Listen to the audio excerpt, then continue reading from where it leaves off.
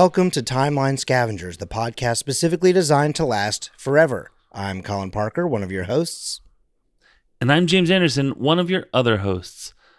And the only other one this time. On this show, we're going through the MCU in historical order, scene by scene, or day by day, until the end of time. I love that, James, you're like a podcast sandwich. You're like, what it is you've got, like, you frequently have the flimsiest bread on the beginning and ending, but the meat and like the condiments and all the other stuff, the stuff in the middle, you got that shit down, baby. But then you're just sort of like, and I guess I'll put a slice of bread here. Aaron and my shows, Unabashedly Obsessed, and like the Minute shows, have crippled me, frankly. Okay. Like, there's a solid beginning and end to those that are like Unabashedly Obsessed. It was a thing to do. Like it was like, and now it's time to do this.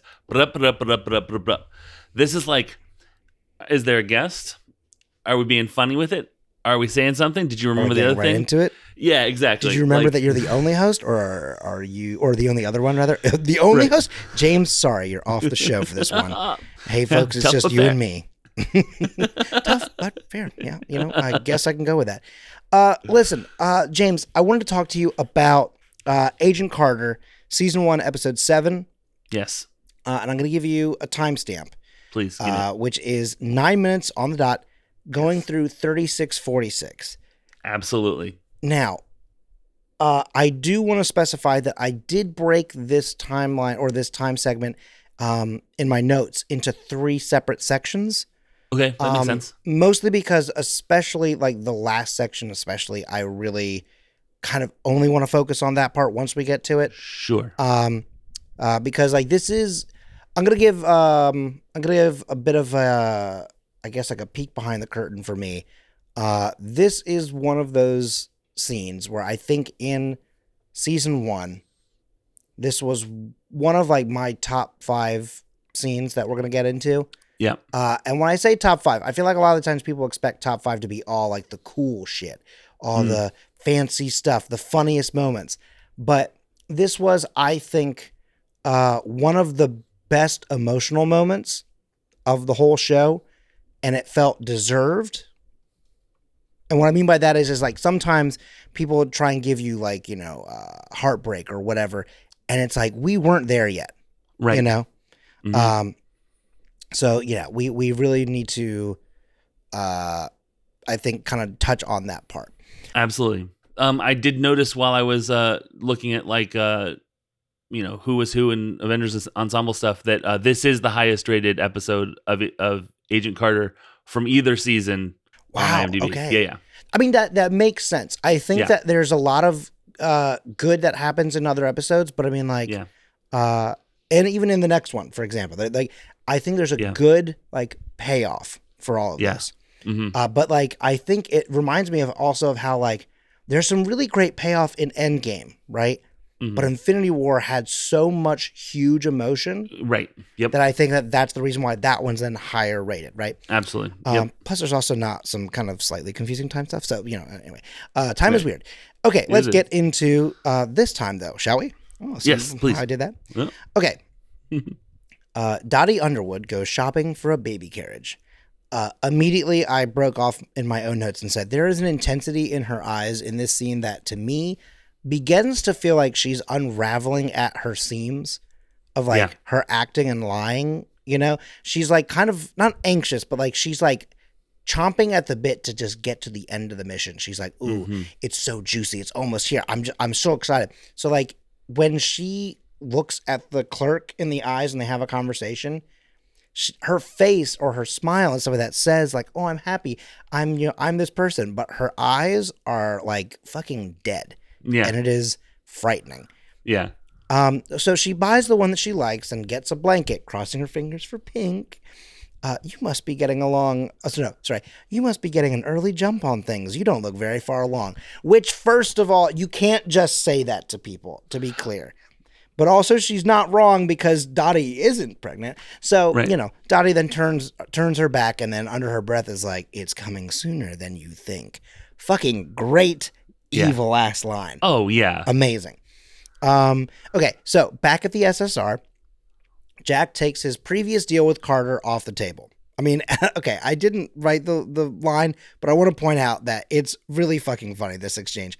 He goes, Carter, listen, I don't think he says we got to talk, but it has that tone. And then he just goes, my previous deal, it's off the table. And she goes, that's all right. I wasn't going to take it. And it's unbelievable, right? It's so good. Like, she's just so quick with it. Oh, that's all right. I wasn't going to take it. Thompson tells her that in a minute that Dooley is going to be pulling him from the room and telling him to do something that he doesn't want to do.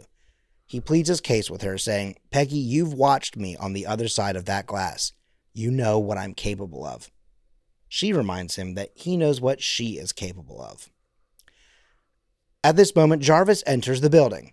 He is very cool and collected. He is carrying himself like, oh yes, I am the hero. Welcome, Jarvis. Like, enter stage left Jarvis, right? He tells the operators in the room that he would like to speak with Dooley. Throughout this scene, everyone just kind of slowly stops what they're doing, and Rose has her hand under the desk on like a gun, and she's like, I don't know what you mean, sir. And he's like, I mean, I've been here before. I've been interrogated, right? Like, and she clearly would have seen him, so it's like really weird that she's like, I don't know you. What's happening, right? They have a little back and forth, and eventually, while they're all playing innocent, he says, well, just go ahead and, dial into your little board and bring up, Chief Dooley. And he holds up his briefcase and says, tell him that Edwin Jarvis is here and that I have a signed confession from Howard Stark. Everybody on this note completely stops. And then, boop, hold please. Great line. Jarvis asks to make sure that Peggy is fine. She's brought into the conference room. Jarvis has, of course, brought a confession that paints Peggy as this star-crossed lover with a little bit of, bankruptcy sprinkled on top, which that's a later line, but she's like, oh yes, very good play, right? They're very British in that in some of their scenes here together. It's lovely. But it's like, she's the star-crossed lover, and Stark faked the theft of his items, and blah, blah, blah. Stark's attorney has the signed page, and they will get it once Stark's terms have been met, including that Jarvis and Peggy are free. Peggy asks if she has any say in this matter. Dooley tells her that she had plenty of opportunity to talk. Dooley does not accept the terms and sets forth new parameters, which is great because Jarvis's face is clearly like, I didn't think, Jarvis ensures that Peggy will be free. Dooley tells them that when Stark walks through those doors, she's free to walk out the door forever. Carter, you're out of the SSR. Thompson, Carter, and Sousa all reflect on that statement individually. None of them look happy with it. Peggy then empties out her desk, and Sousa tells people in the bullpen to not take her out of their sight. Peggy is oddly calm about everything as Jarvis apologizes. She knows that he panicked and was only trying to help, and he states that, he had called for backup multiple times. And she talks about the signed confession from Howard Stark, and there's a brief pause. It starts to fall apart as she recognizes that Stark did not actually write the confession. Did you write that confession, Mr. Jarvis? And when he confirms, now she's mad. Ooh, she goes from being like, you two made a play, I understand. Then she's like, and they begin to bicker about what will come next for them. In Dooley's office, Dooley is talking with his wife on the phone, trying not to be fully overheard by Ivchenko. Dooley apologizes for burying himself in his job, for thinking of leaving, and he doesn't want to do that anymore. He asks if he can come home to see her and the kids and just talk. He promises that he'll get out of the office for just an hour or two and to come do this. Then when he hangs up, Ivchenko asks how he felt about all of that. They have a brief heart-to-heart, and at the end of it, Dooley says that he owes him. Ivchenko says that he's just happy to help. Dooley steps outside to talk to Sousa. Peggy and Jarvis have a fun back and forth when Carter notices that Ivchenko is at the window. She begins to write down his Morse code. Jarvis immediately begins reading over her shoulder. Prepare for evacuation. You know Morse code. Your surprise wounds me. Ivchenko then taps out a timetable. Leviathan is coming. Okay, that's Act 1 of this clip, which is funny enough. I'm calling it Act 1 and Act 2, Act 3, and it's technically not even the full episode, but it is kind of this segment, right? Oh, for sure. So that's Act 1. This episode has literally this episode is, one, the most like a comic book, in that it has, like, and two, it literally has, like, it has my favorite, like, dastardly plan, which we're gonna get to. It has great character moments, plus my second favorite dastardly plan. It has this amazing thing where she sees across the way him doing the Morse code, Jarvis reading the Morse code over her. It's just, everything is, this episode rules so hard. I mean, for sure. I mean, it has action sequences. It has spy shit. It has like double spy shit. It has intrigue. It has like, I mean, again, like heartbreak and like emotional moments. It has like betrayal. It has, I mean, it has so much all encompassed in one thing. And like, I think it's, in a way though, it's very clear that this is like the season is coming to an end. Yep. Right. Because everything that we've been building up to it's coming to a head. Right. In fact, this really is the head. Absolutely. Which sounds like a weird thing to say, but then the next episode has to be the conclusion. Right. Of like, everything has to reach that moment where you go, and now we resolve it. Yep. And this is going to be that final push, right? I think there's something fascinating about this section though, and I want to know what your thoughts are. Let me try this again. What the thoughts are on this, because we had a discussion not that long ago about the fact that she gets a rifle. Dottie gets a rifle, and she aims it at the window and all this other stuff, and she's using that to, originally she's going to take out Dooley, but he's like, he won't come to the window, blah, blah, blah, here's a new plan, right? And she uses that to watch his hand and all that other stuff. Tell me, though, why she is across the street, higher than he is, and in this scene, the rifle is leaning against the wall, and she is just from across the street still reading his Morse code. Is that because she doesn't have to? It's a listen, don't talk sort of situation, where it's maybe. Like, but do you think you could see from that far away? I don't know. I mean, I guess it's a timetable. Yeah. Because I mean, there's like a whole ass conversation. My favorite thing about that, right, is like they only catch the part that's like prepare for evacuation. Here's the new timetable, and like Leviathan is coming. Right, there's at least a paragraph that they miss in the process of her going. Oh, what is he doing? Oh, hang on, let me get a pad and pen and start writing. Like there's some stuff they missed. On the phone with his wife. Mm-hmm. Oh my God, this guy is ridiculous. And then she's like, simp? LMAO. He's like, what a simp. And she's like, what is that? He types back, oh, that's right. You don't have TikTok. I'll explain it in the car. But there's also a great one where the kid's like running and the mom's like, what do you have? And he's like, a knife. And she goes, no. Then she taps back to him. Get back on target. Oh, right. Prepare for evacuation, and that's when they come into the conversation. I have a bunch of Tumblr screenshots. Well, Facebook collaborated Tumblr screenshots to send you about some stuff. Cut that. It was a quick thing. I saved you a whole bunch of stuff that I haven't sent it to yet. But I was just like screenshotting like about the hell from this. It's related to there's a bunch of things. It's basically like Tumblr imagined scenes from like Marvel movies that never happened but should have and are perfect anyway. And there's a whole running thing of Steve has read enough of American pop culture that he understands like Vine references and TikTok references, and so it'll be like this what is it, this bitch empty, and he just looks up, it's like yeet. And like that's there's all really these things. Yeah.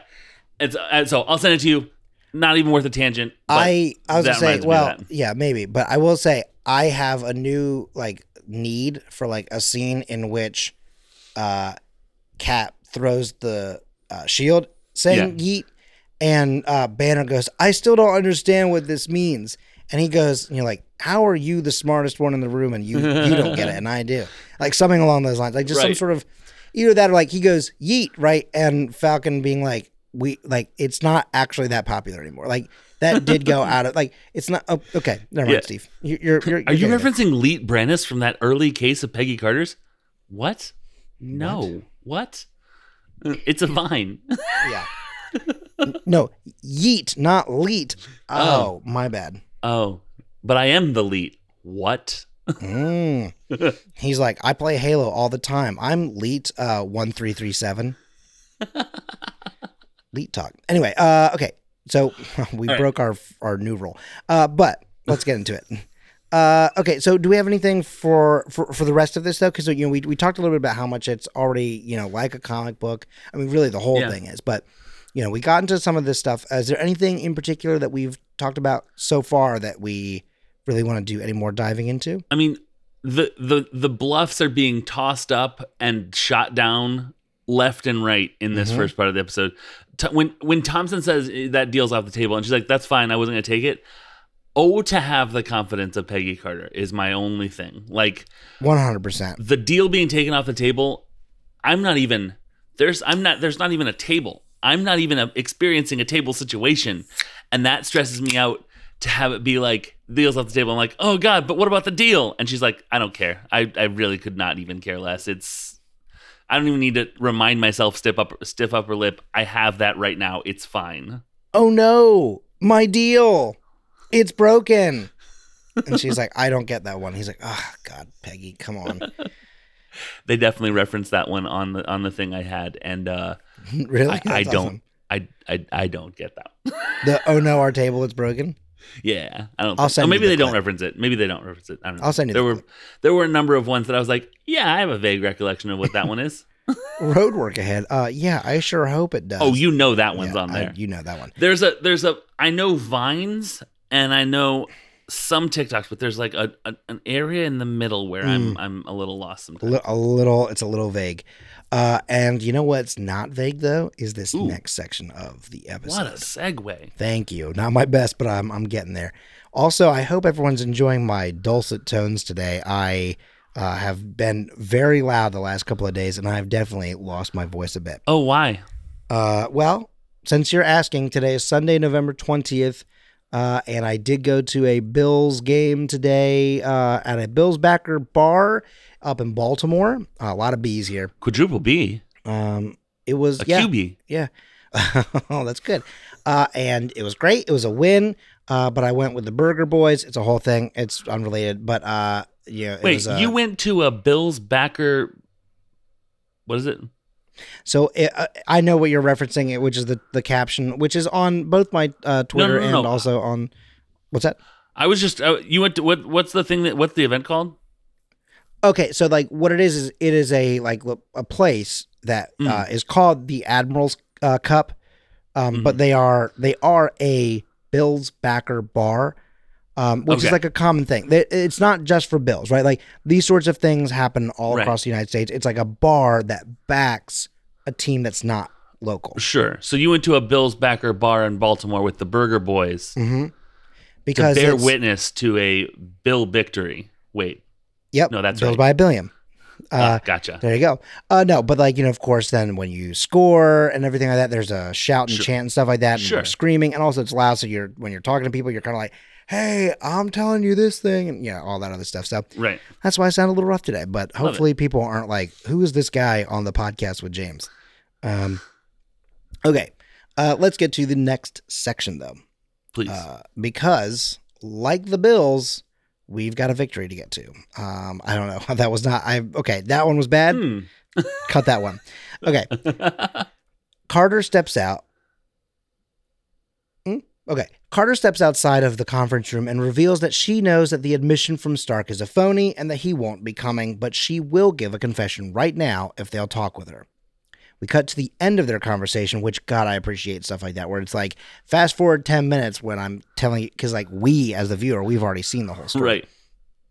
Right. And she cuts to the end of the conversation and she mentions how she found all the remaining items from Stark's vault, but there was nothing she could do about it. She knew Sousa was working that night, so she called to make sure that he got the credit. She didn't know that what was going to happen to Krasinski was going to happen, and she's going to have to live with that for the rest of her life. Why are you telling me this? Why are you telling us all this?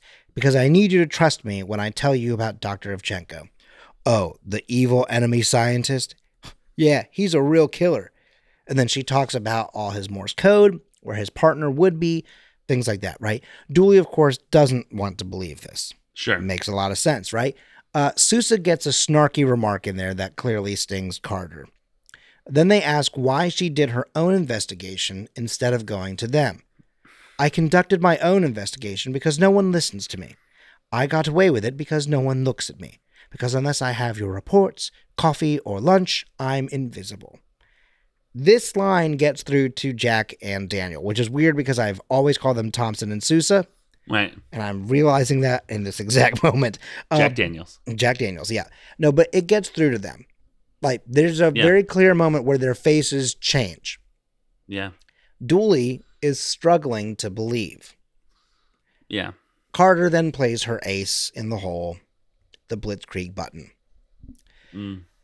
And when she shows them and they have the conversation, they recognize that her motivations ring true. You see the look on people's faces as their perceptions fully change. They have a sidebar to discuss it, right? Dooley elects that they take a moment to think about it and to kind of, investigate to see if, what she said rings true. I shouldn't say rings true because I literally just said that. I added that part in just now. Dooley says, let's kind of think about it a little bit. Like, you go check on her claim. Like, what's the worst that could happen, right? He doesn't quite say it like that, but you get what I'm saying, right? Right. So they go across the street to check this out as he goes back to babysit the doctor. Right. But the doctor, unfortunately, gets the mental drop on Dooley. He begins asking him questions about his family, how he wants tonight to go, and has him focus on a memory. Dooley, it's kind of like, it's not, but it's, it's too late. Dooley begins to talk of their traditions, and we see this beautiful tableau of his family memories. This progresses more and more until finally Dooley, is clearly enthralled, right? Dooley goes to Carter and pulls her and Jarvis to another room. He's like, we gotta go. You two with me. And they're like, what's going on? Can't talk here. There's ears everywhere. They walk down the hall and he takes them into an interrogation room and, of course, betrays them. He locks them in the room and breaks the key. Someone looks down the hall and notices as they're banging on the door, Dooley, no, and he's like, she's about to crack. I give her 5 minutes. The guy's like, yeah, you got him, chief, right? And he breaks the key in the door and walks off. He goes to the lab with Evchenko, and he dismisses all the scientists there. Then they look through all of the Stark tech together. In the process of finding what Evchenko needs, they come across a vest that Evchenko is very happy to see. He, is kind of like, oh, no, don't touch that. That's very delicate, but keep looking. They then find item number 17, and they open it up, and he goes, yes, that is the item that I want. Across the street, Dottie and Sousa tussle. Sousa nearly shoots her, and she makes a run for it. Sousa then warns the other agents, she's coming down the stairs really fast. But that still is not quite enough, I guess, because she does kill one of them on her way out. And that's where I broke this second section. Okay. First of all, in my notes, in all caps, I wrote, God damn the way she gets down the stairs. It is the most badass thing. She does, it's like I don't even know. Like, I forget what that's called, but there's a like parkour thing. It's kind of like parkour, but there's like a specific term for when you essentially leap across items, and it's kind of like wall jumping in a way. Yeah. But it's like wall jumping down. It looks so cool. She leaps to one banister and then basically does a 180 and leaps, in the other direction so that as she's falling, she lands onto the next railing. So she just kind of keeps doing that and kind of ping-ponging back and forth until she reaches the bottom floor. It's such a shocking thing. And in like an amazing way. But like then you look at Mhm. Sousa, and poor Sousa. Yeah. I mean, in any number of ways, you know. One of the sorry, I do want to say, speaking of the poor Sousa thing, I think one of the funniest things about this exchange though between them is that when he's searching that floor, he's kind of looking around, and at one point she's like, "Oh, there's someone on this floor," so she kind of backs up, yeah, and he looks through a window like that's like a frosted glass and sees her shadow. So he's like, "Oh, there is someone up here." So then he goes to hide.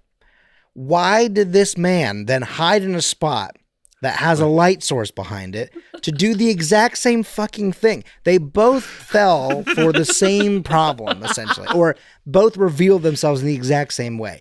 I can't tell if that was like just a brief moment of someone going, "Oh, I can't believe we wrote that into both of them. Shit. right. I meant to only do it with one. There was a misunderstanding or whatever." Or if someone was like, "No, this will be great. It'll be a fun exchange." And it's like, what? But they both did it. They're both doing this. Sousa's standing there like, this feels familiar and in not a good way. Right. All right. Well, anyways, it's probably fine. Right. There's a nagging feeling in the back of my head, and I can't quite place it. I also did I can't like look that way. It hurts my eyes. Ouch! Oh, the light. Oh man, it's casting into my eyes. The exchange between Thompson and Sousa on the elevator is so good. So you believe her? Mhm. Yeah, me too. Ugh. Yeah. Sincere Thompson is like my favorite Thompson. Like I yeah, me too. Like Yeah, just, we've talked about a little bit in previous episodes about like his character arc of like when he's not like kissing ass and like trying to sort of be, teacher's pet and like be like the number one like golden boy in the room. yeah. When he actually takes a moment to like connect with the people around him, like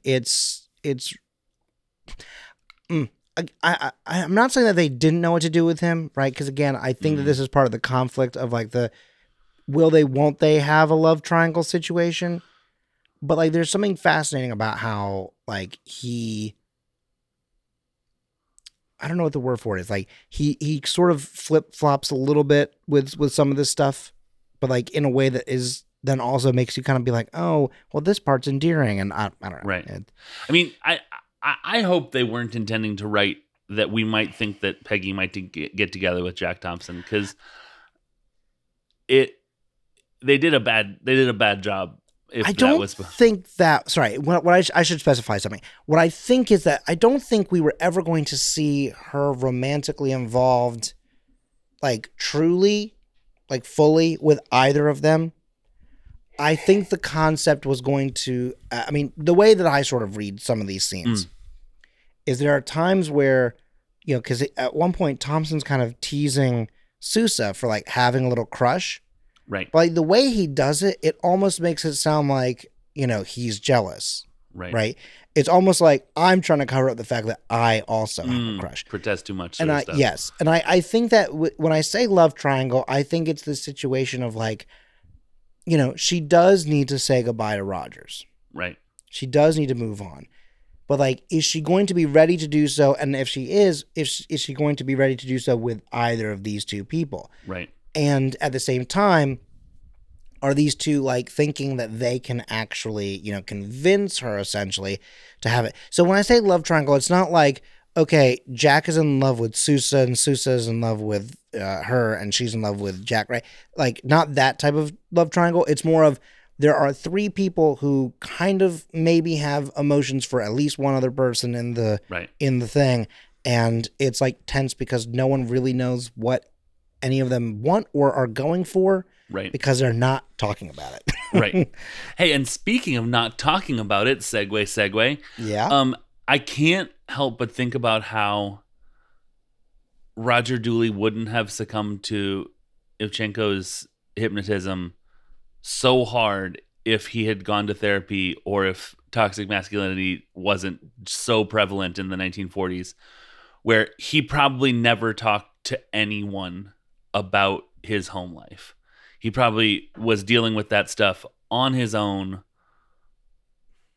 almost all the time. Maybe when he got drunk, he would talk to a friend about it, but like in an honest sort of sober, maybe a drink in hand, but like not getting drunk so that you can open up, but like he gives this trust to Ivchenko, and it has to feel so good to get some stuff off his chest. Mm-hmm. And opening up like that isn't, masculine or whatever. So Ivchenko has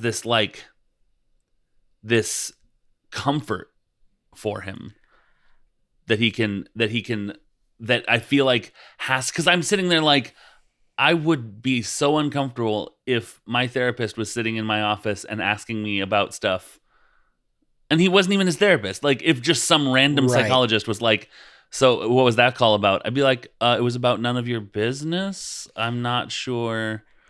Okay, so I fully agree with you. Right. But I think the thing to consider also in this situation, to kind of I don't want to say to give the benefit of the doubt to Dooley, right? But I think that this is also supposed to be a little bit of like a moment of like, even the strongest people have some sort of vulnerability, right? Mm-hmm. Because, okay, remind me again, because we recorded some things out of order. Have we actually talked about the Yauk conversation? Yes, we talked about it on Friday. Yeah, that was episode 18. Right, but did we actually? We didn't actually. Sorry, we've covered the scene. We didn't talk about. Okay. We That's didn't talk about thought. it in depth. Yeah. Right. Okay.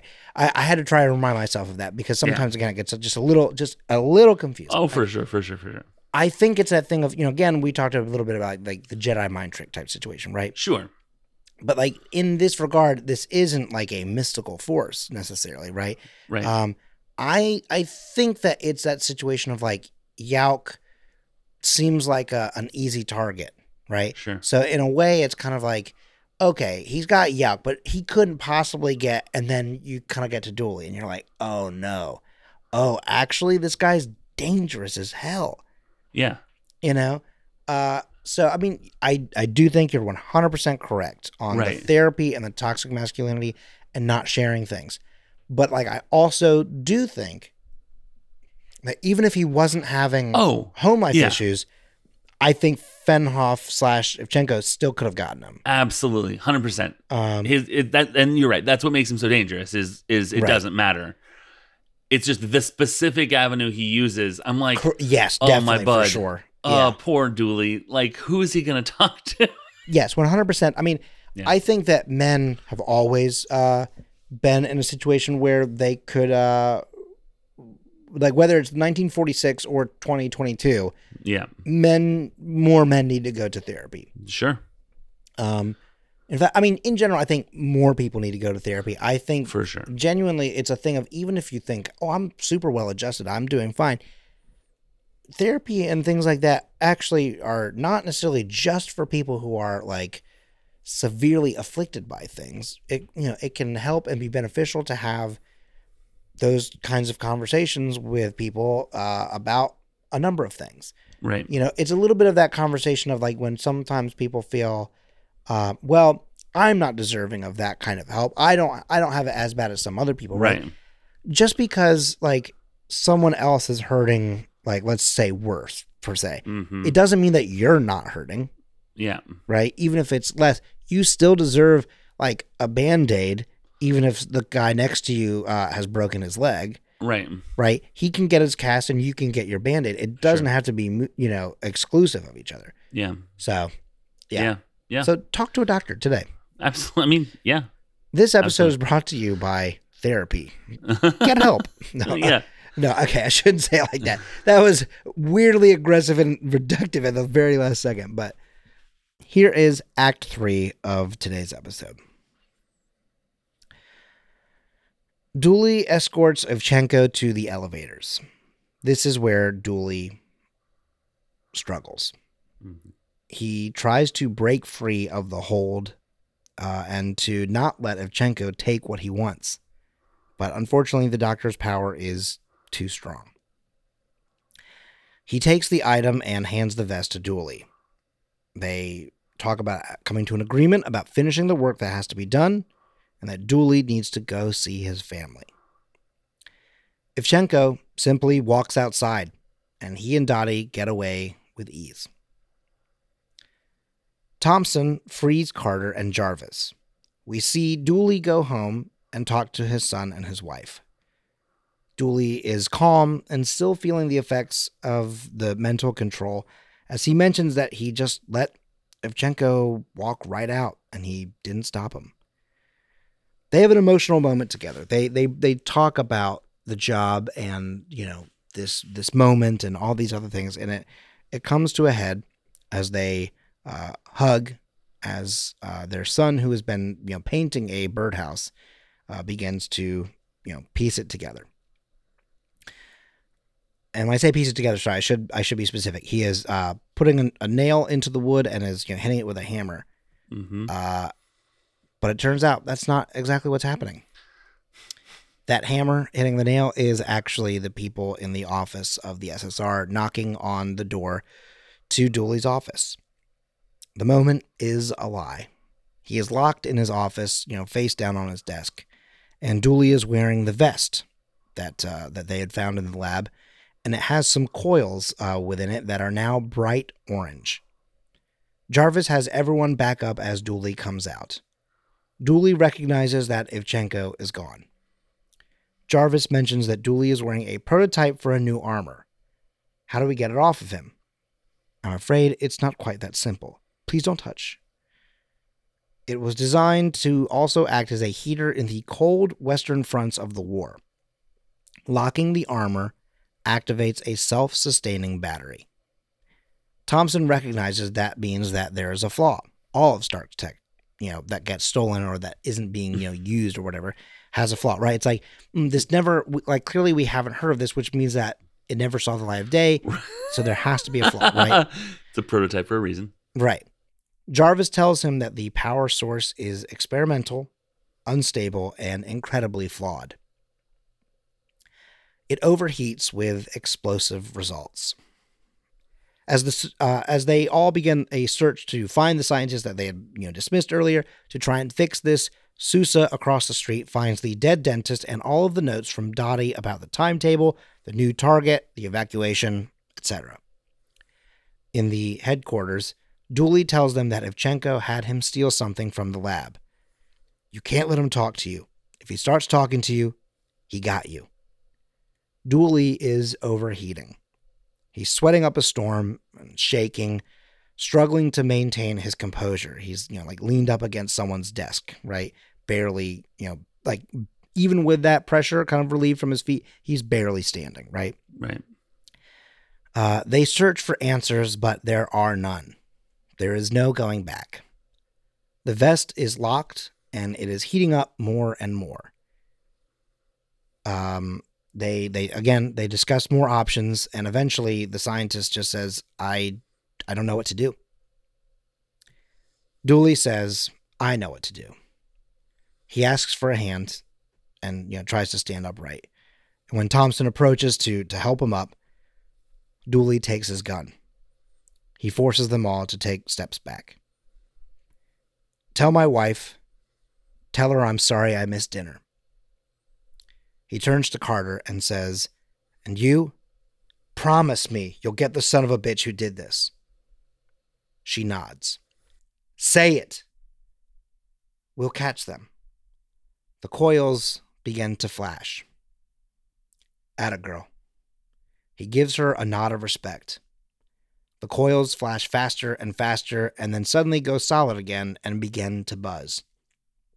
He takes off running, shooting the glass of the end of the office as he runs. They all yell after him. He dives out of the window, and 1 second later, the explosive result happens, rocking the building and the people below. And that's the end of the time clip.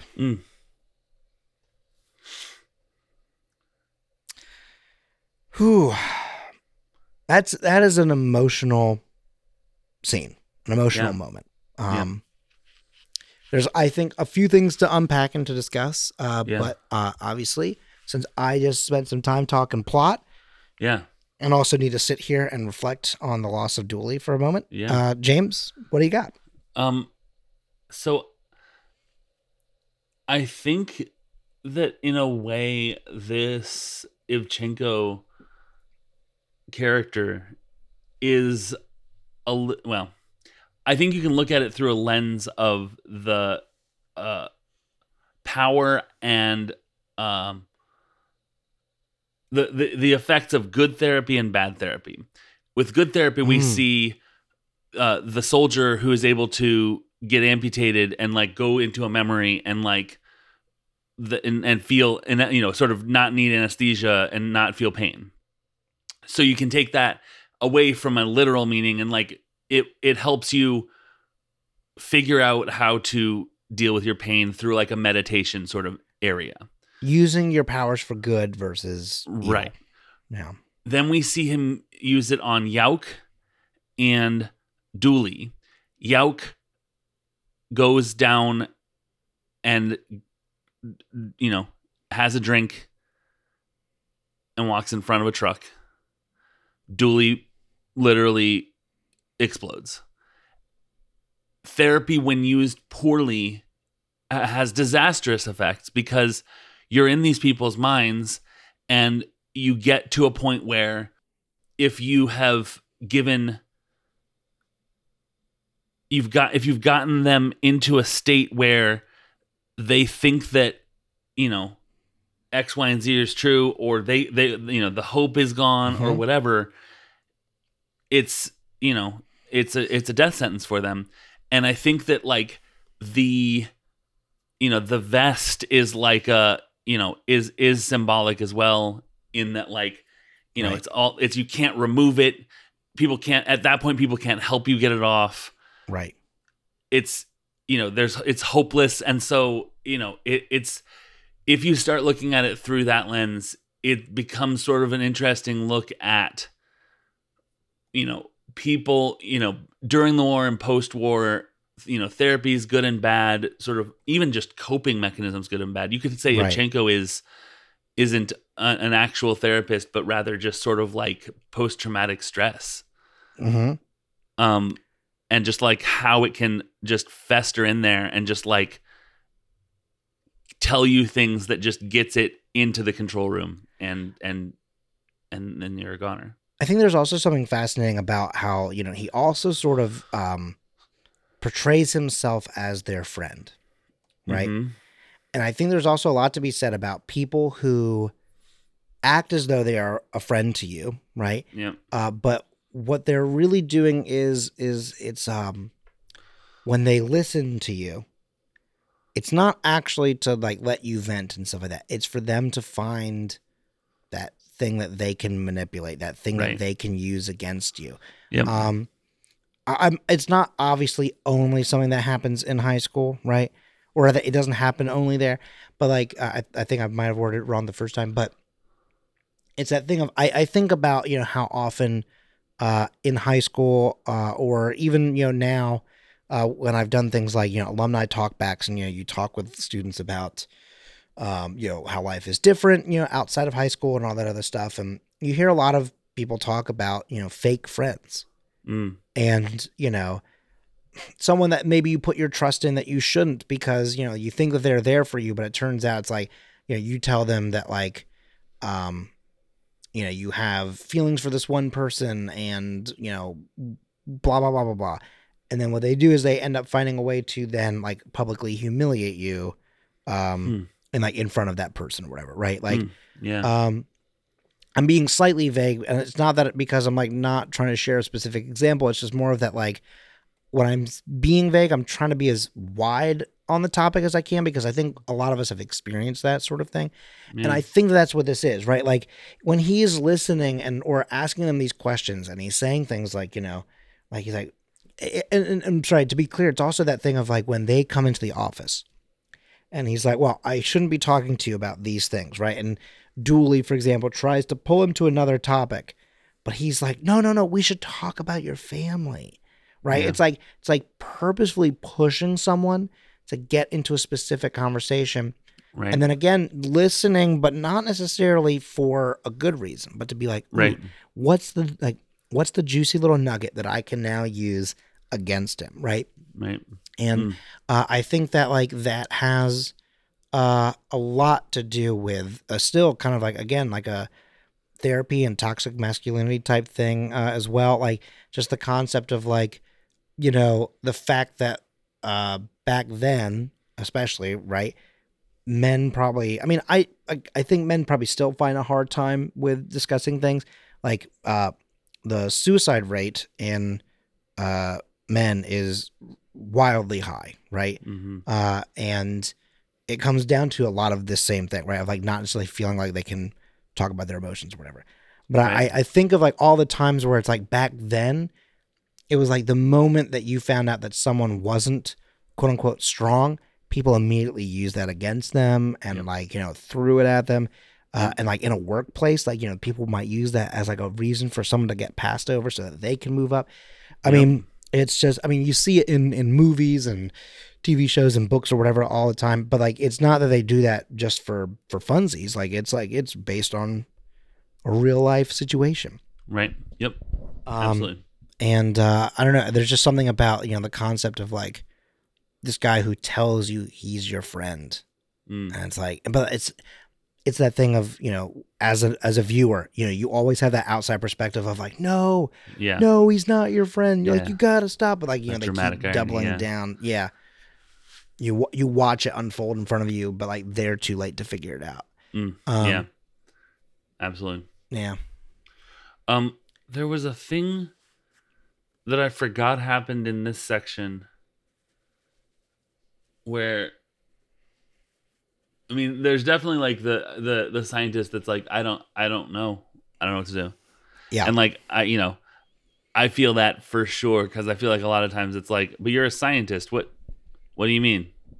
Surely there's something to be done and you can do it. Just figure it out. I don't know. It's a weirdly somber moment because it's like, when Krasinski died and when Yauk died, it was like, yeah, like sort of like we were saying before, where it's like, well, yeah, I mean, some pawns have to be sacrificed. Some pawns don't make it to the end of the game. Right. But Dooley is, huge. He should have had there has to be so many layers had to be broken through to get to him, and he's just all of a sudden gone. Like what's supposed to happen? I think that's also, again, I think a good indicator, or not a good indicator, sorry. I think that's an indicator of good writing for this show. Yeah. And I think that a lot of the times what you find in TV shows and movies and stuff like that, like the amount of times where people are like, well, how come none of the heroes ever just get like randomly shot Right. by like a stormtrooper or whatever? And it's like, well, there's plot armor, Sure. which is not a physical thing, right? It's Sure. like this concept of like, listen, we know that this person has to get to the final moment of the, like, imagine episode 4 when they're on, the first Death Star and like, they're trying to break Leia free or whatever. If Luke just gets, fucking domed, right? That's the end of the series, right? It's gone. It's done. It's not going anywhere, right? Like, Right. because they're not going to get off the thing. Obi-Wan will be like, oh, wait, hang on. Now I got to live or whatever. Oh, Like, shit. shit. Let's get on the. I was not planning to. I could maybe take Vader, but the Emperor, that's too much for my Yeah, I blood. have some news for you. Come over here. Right, yeah. And he's going, boop, boop, boop. Yoda, listen, old friend, have you considered... Yoda on the fuck we swamp are. phone. Yeah. I was like, troubling this is. Helmet you did not give him? And he's like, I didn't think... He would took be it off prudent." immediately. Yeah. Yeah, oh, that's true. Actually, he was wearing a helmet at one point. He's like, the pretty woman told him, you're short for a stormtrooper, and he had to prove he was a man. By taking off his helmet and whining at her a Right. bunch. Also, it's really weird because he was like, oh, she's hot. That's his sister. Crazy, you'll never find that out, though, am I right? Anyway, you still down to watch the game on Sunday? And he's like, yes. Yes. Bring buffalo wings. And he's like, okay, I'll bring buffalo wings, celery, carrots, ranch. And he's like, blue cheese, just for reference. And he's like, all right. Anyway, this is a whole bit that I've gone into. Thanks for coming to my stand-up, my Tight 5. I've been Colin Parker. I'll catch you guys next time or whatever. Find me on TikTok or something. Tight 5. Um, All right. Yeah, Tight 5, huh? Not even close. But I think, though, that Shit. Where had I? No, plot armor. Yeah. Wow. Oh boy. So plot armor though is that thing, and like I think that a lot of the times plot armor would have you believe that someone on the level of Dooley, is not capable of being sacrificed. Right.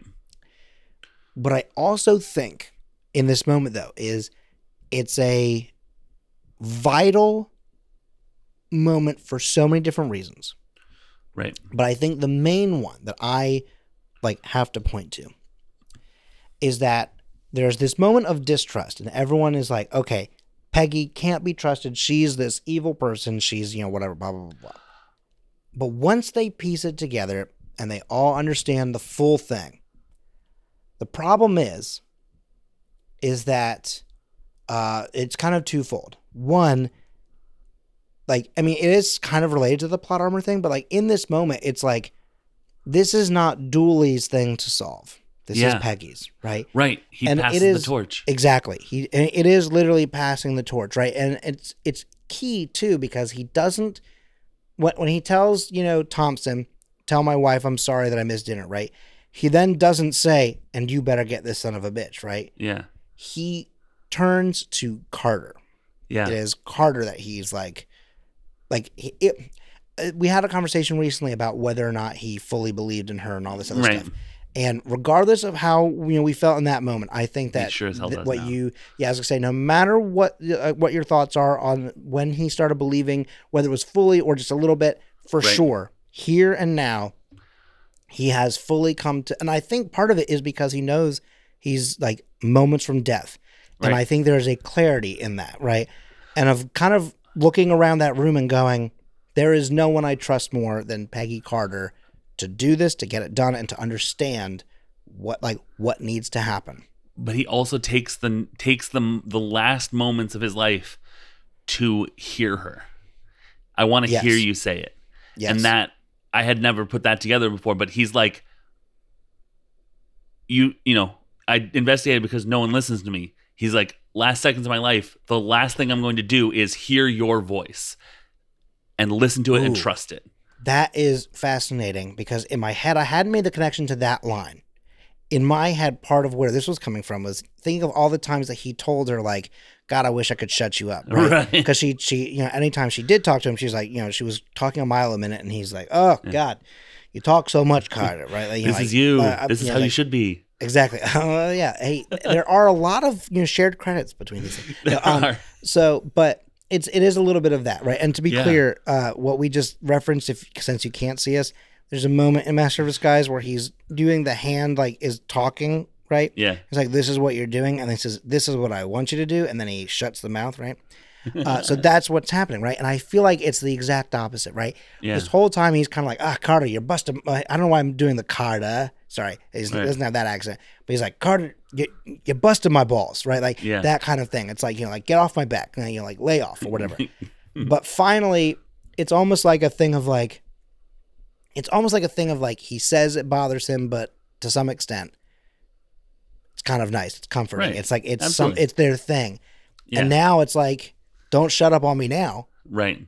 Yeah. Because, and it's also a fascinating thing about her as well, right? That like, she is almost always calm, collected, and, ready to go. I mean, like, think of like Jack doing the thing about like, that deal's off the table. And she's like, that's fine. I wasn't going to take it anyway. Right.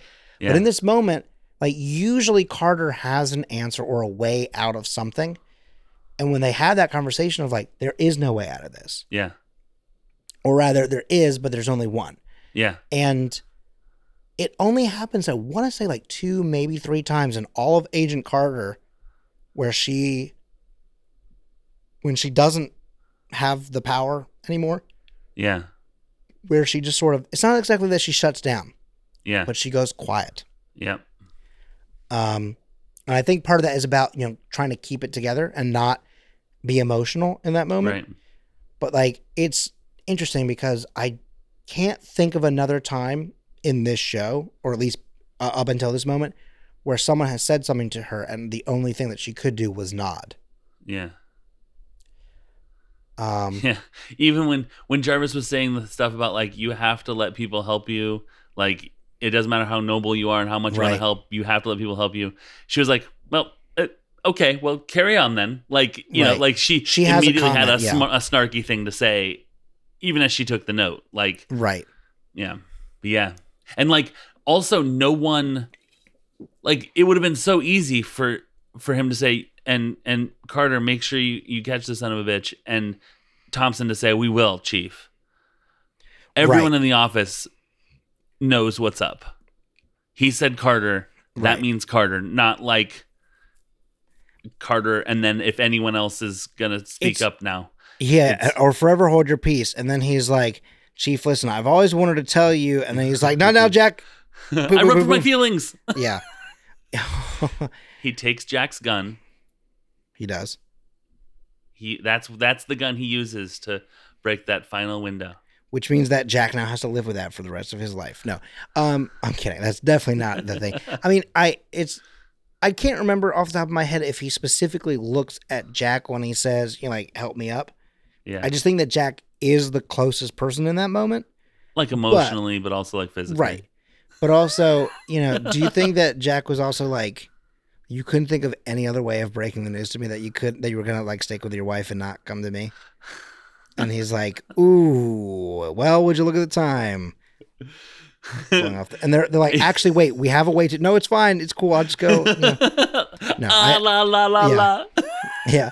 I was like, I'm not listening. Science doesn't, you know, help me. It's boring. Blah, I'm blah, blah. confused by my bisexuality. Bye. It's Sexuality. like, if I just gone to therapy, I could have figured it out. You know, and it's like that's kind of like his way out. But I mean, Yeah. look, we're making jokes, but to be clear, like it's traumatic, and like it's the first time I ever watched this show. I mean, kind of like we were talking about, like I was fooled into believing that he was not a piece that could be, sacrificed. Yeah. And I think another interesting thing about this, to kind of bring it back to this moment and to be serious, right, is that I got very emotional about it because again, they do a very good job of. I mean, I kind of always liked him, even though I knew he was like there was a little bit of jerk stuff there. I was kind of like, okay, he does remind me of Phillips and stuff like that, right? Yeah. And there was something that was still somewhat like heartwarming about him and stuff like that. But in particular, in the last 2 episodes here, right, he really, you really warm up to him. Absolutely. And what Colin. I realized after I said it that was not the right choice of words. I was like, oh God. But I mean, that is genuinely what happens. Yeah, right? no, for sure. And I think the very first time I was watching, it made me realize something of like, if you want to look at it as chess, right? The fascinating thing about this is that a lot of the times, if you're looking at a show that is about, like, let's say, like a government agency, right? A director is usually involved, kind of thing, but the director is usually not like around the team as much as Dooley is. Right. So a lot of the times, like, okay, if you're going to go with like NCIS, right? And I only know this one off the top of my head because my parents used to watch it a shit ton back in the day. But you had that guy Gibbs, right? Okay. Gibbs was kind of the Dooley in this situation, right? Right. And he was like the head of the team, and then you had your 3 people on your team, and that's, Carter, Thompson, Jack, right?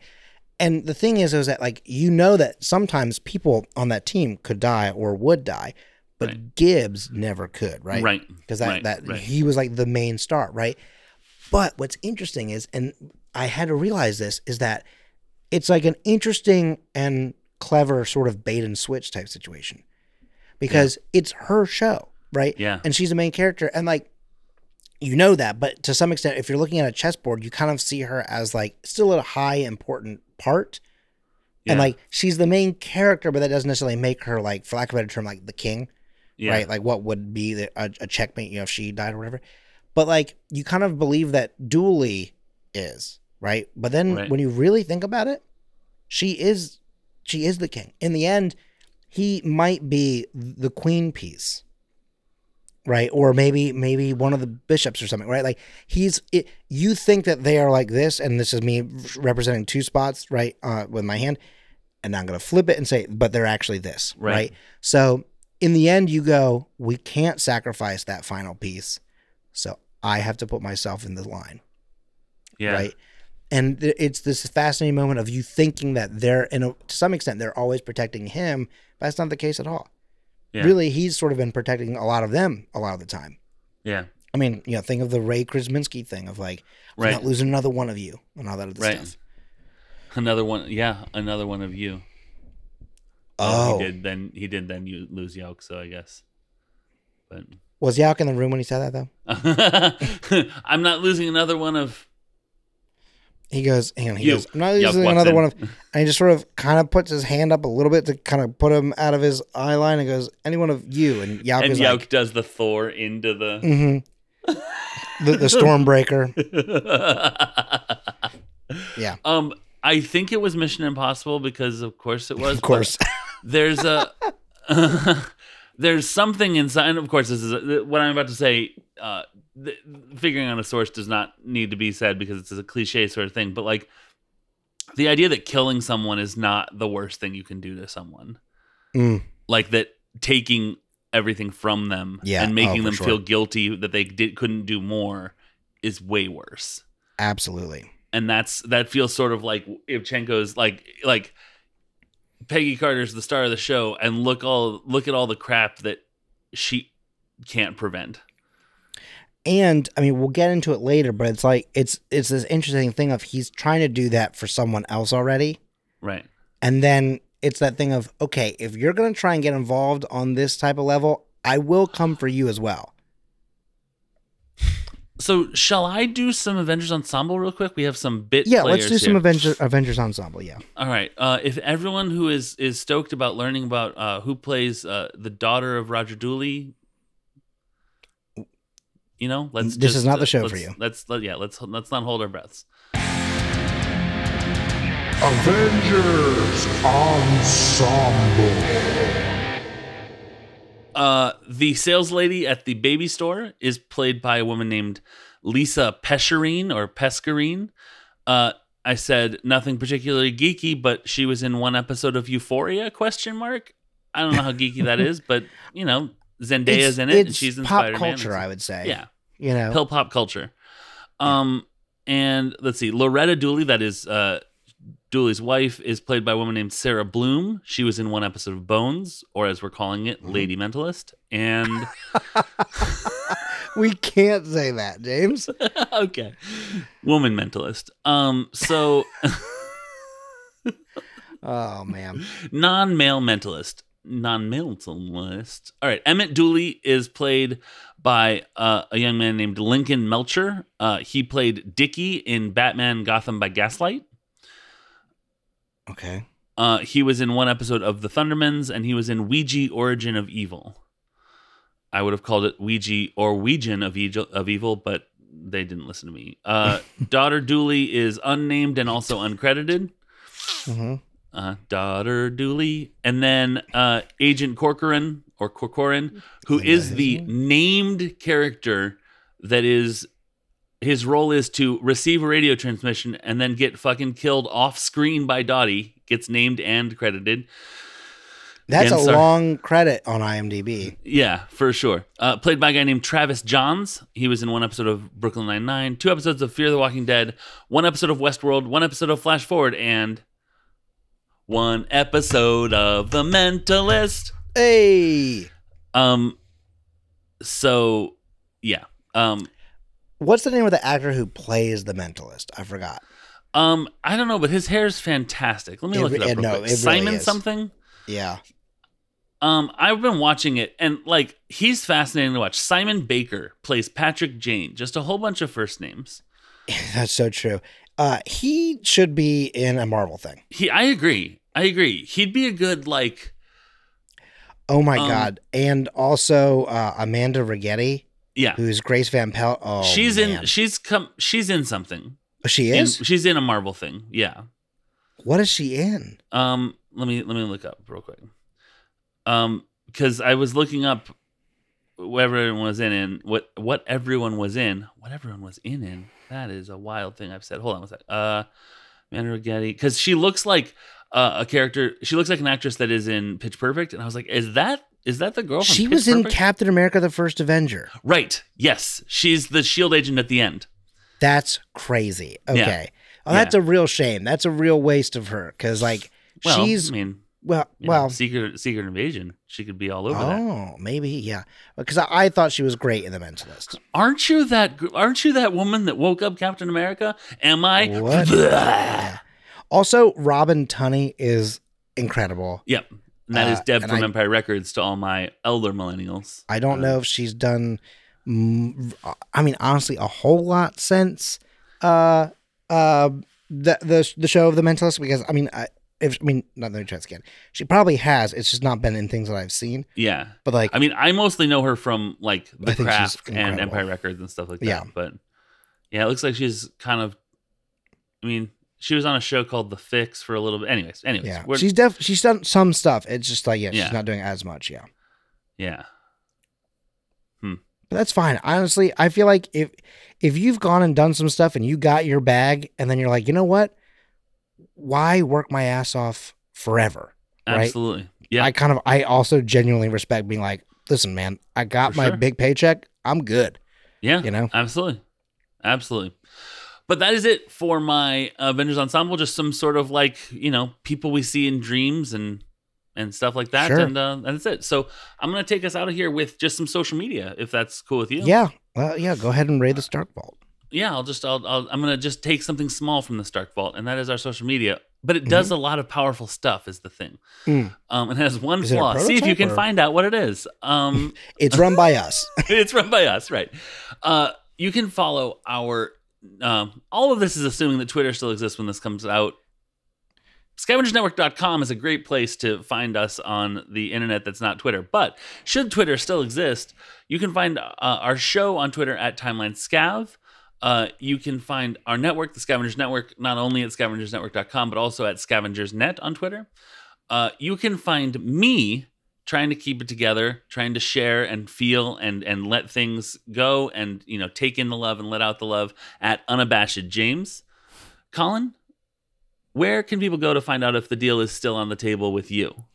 If you want to find out if the deal is still on the table, you can go to Colin M. Parker on pretty much any form of social media. Twitter is my main squeeze, so hopefully it is still around. Yeah. But you can still also technically find me. I have reactivated my Tumblr, so I've posted twice. There it is. So, go for it. Perfect. Well, there's one more person that you should be following the career of, and that is the composer of the theme song, which is both at the beginning and end of this show, and that is a gentleman named Nick Bermald. You can find him on Twitter at NBRAMALD or at nickbermald.composer.co.uk. nickbermaldcomposer.co.uk. But that is going to do it for this episode. We are coming to the very end of season 1 of Agent Carter. I just am so amazed that this season has gone by so quickly. And that is going to do it for today. So, as always, I am James Anderson. I'm Colin Parker. And if I could just get you to focus on Excelsior. How's that home life going? Hey, 1 second. Let me go see how traffic is. Oh, no.